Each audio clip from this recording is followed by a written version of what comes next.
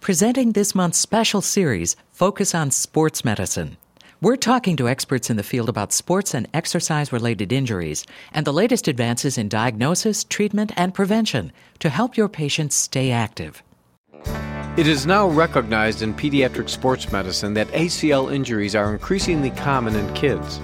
But their still growing bodies present added risks when considering treatment options, not the least of which is the recovery process following surgery to repair an ACL injury. How can we best assess these risks? You are listening to ReachMD, the channel for medical professionals. Welcome to the Clinicians Roundtable. I am your host, Dr. Mark Nolan Hill, professor of surgery at Chicago Medical School, and our guest today is Dr. Min Coker, associate professor of orthopedic surgery at Harvard Medical School and associate director of the Division of Sports Medicine at the Children's Hospital in Boston. Welcome, Dr. Coker. Thank you, Dr. Hill. Today we are discussing the relative risks of repairing ACL injuries in children. Dr. Coker, once a child has suffered an ACL injury and that diagnosis is certain, what should be the next step? Well, I think there are two options. One option is non-operative treatment. So you would rehab this child at KEM, brace their knee, and then let them return to activity, but keeping them out of high-risk sports.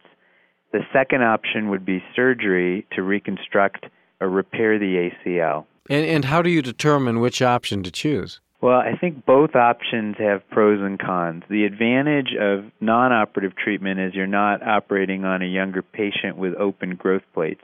Our standard ACL reconstructions that we do in skeletally mature young adults and in adults, we drill tunnels, place new tissue, that becomes the ACL. The issue in kids who are still growing is that those tunnels would go through the growth plate, so there's a risk of getting a growth disturbance. So if you drill a tunnel through a growth plate, what could happen or what does happen? If you drill a tunnel through a growth plate, you can pass the new ACL graft, so the tissue that's replacing the ACL, fix it away from the growth plates, and everything could be fine. And that's typically what we do in the older adolescent with open growth plates.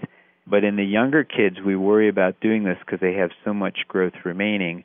And the risk is you could get a growth disturbance. So you could get an area of the growth plate that doesn't grow. It becomes a bony block across the cartilaginous growth plate. That could result in a leg length discrepancy where one leg is shorter than the other, or it could result in an angular deformity where the leg grows off at an angle into valgus or varus. Well, when you're making this decision on which approach to do, how do you determine when the growth plate is accessible for minimal risk or you should leave it be? I think that's the key. I think we have always focused, particularly in adult sports medicine, on the patient's chronological age.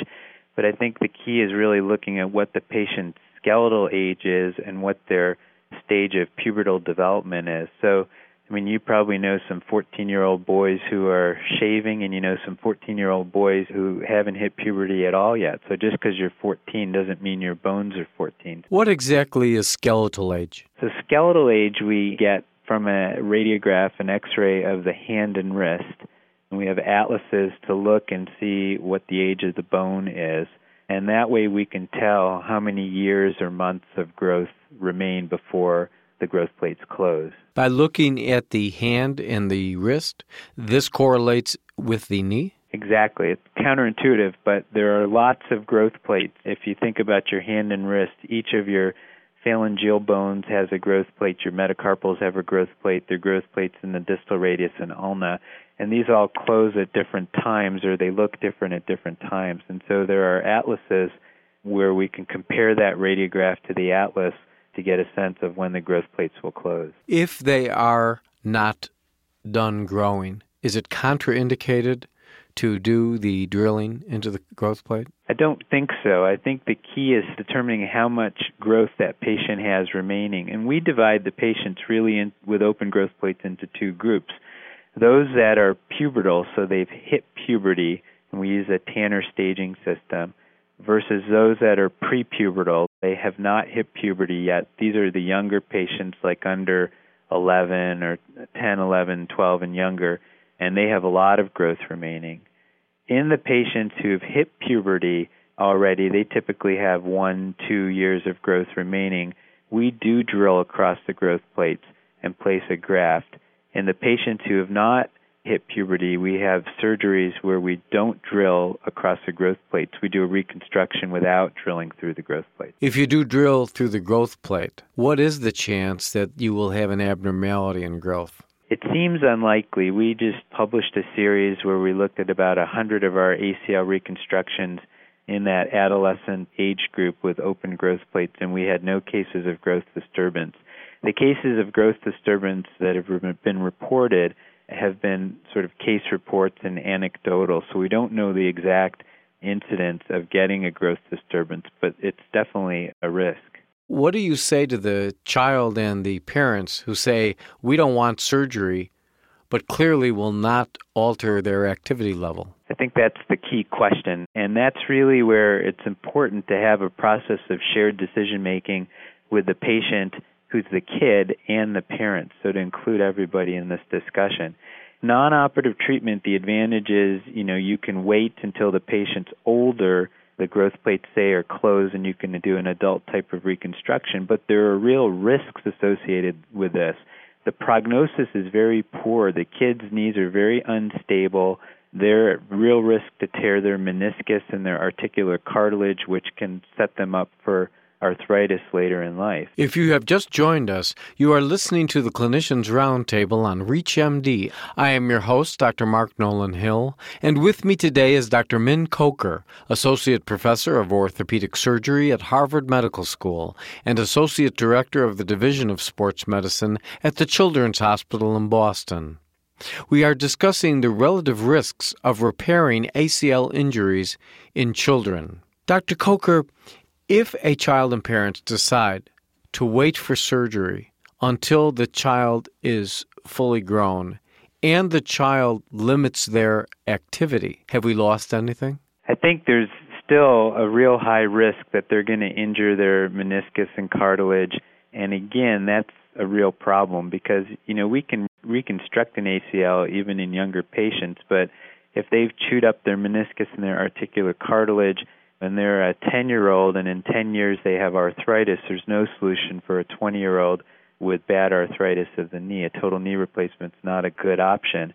And so even in the kids that choose non-operative treatment who are willing to modify their activity and stay out of high-risk sports, we are concerned, and we often see these kids come back with further injury. And it may not be during sports. It may be playing with their friends at recess or free play in the backyard. Tell us about the recovery process after surgery in these young people. It depends a little bit on the procedure. I think if we're doing a through-the-growth plate reconstruction with their own tissue versus a reconstruction that doesn't go through the growth plates using their iliotibial band, in the first procedure, it's very similar to an adult-type reconstruction. We typically do it as an overnight procedure.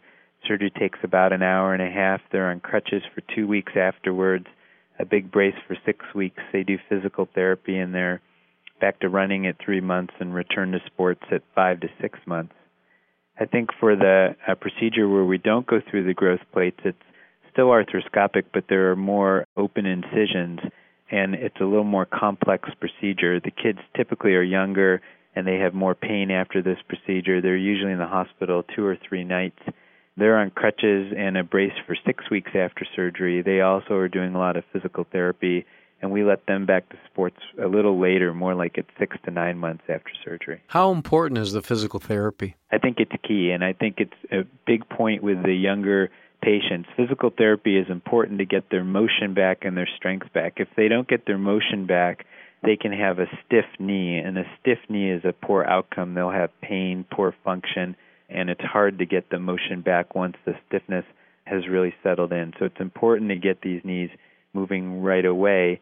With the younger kids, it's hard because they haven't been to physical therapy before, so it's important to use a physical therapist who's used to working with kids. They can make it interesting, kind of like a game, fun, exciting, understand their fears and apprehensions. Whether it be 6 months or 9 months, and the child wants to go back to playing football, playing heavy-duty basketball, are you comfortable with that? Can they go back to these high-intensity sports? They can. In our studies and in our experience, we've had the kids go back to the high-risk sports, football, basketball, soccer, skiing, and we've had very few re-injuries or re-tears of the graft. So, I mean, that's assuming that they've got their full motion and strength back and the ACL is nice and stable. So I think they can get back to these sports. With this unilateral injury, do they get contralateral injuries as well? That's a good question. I think if you've torn your ACL in one knee, they are at higher risk for tearing the ACL in the other knee than someone who has never torn their ACL. So the risk of contralateral ACL is higher than in the general population. During our rehab, right around the 4 to 6 month mark, we start to really add in some ACL prevention exercises and techniques that they do on both legs, which we hope will reduce the risk of the contralateral ACL injury. What do you do, Dr. Coker, if one leg ends up longer than the other or there are complications such as that? How do you handle that? Well, if you've got a growth disturbance and you've got a leg length discrepancy, if the discrepancy is significant, like more than 2 centimeters, then we've got a couple of options. We can stop the growth plate on the other leg, so on the long leg, at the appropriate time by drilling the growth plate so that when they're done with growth, they end up with legs that are close to equal length. Alternatively, if it's a big leg length discrepancy, like over 5 centimeters, then we would want to lengthen the short leg. And we do this with bone lengthening types of techniques. And have you seen many of these complications? We've published a paper that had 15 cases of growth disturbance from ACL reconstruction in kids with open growth plates. There have been about 10 other case reports of growth disturbances, and clinically I've seen several other patients as well. So I think if you look at all the ACL reconstructions being done on kids with open growth plates, the risk is relatively small, but when it does happen, it can have major consequences. I'm sure all the listeners, including myself, are thinking, does this bring in medical legal aspects? I think it can. I think we don't have truly a standard of care yet because this is a newer injury that we're recognizing in these younger patients. I think that the advantage of the reconstruction that we do where we don't go through the growth plate is the theoretical risk of growth disturbance is much less, but the disadvantage is the ACL is not going exactly where the native ACL goes, and so it may not hold up as well over the long term. Whereas when you drill tunnels across the bone, you're putting the ACL in the anatomic position, so that's the surgery that's probably going to hold up the best in the long term, but the trade-off is a risk of going through the growth plates. I think as long as these issues are being discussed, the risk of a growth disturbance, no matter what procedure is being done, the risk even of non-operative treatment of tearing the meniscus and articular cartilage, then I think everything's been out on the table and you've got informed decision-making. Do ACL injuries in children differ depending on what sport they do or what the activity is? I think the mechanism differs. I think in football we see a lot more contact injuries. In soccer, it's more non-contact injuries. Basketball is a mix of contact and non-contact injuries. I think the contact injuries tend to have higher forces, and we see a larger percentage of ACL tears having associated meniscal injury or articular cartilage injury. Which is the most common? Which, articular cartilage or meniscus? Articular cartilage.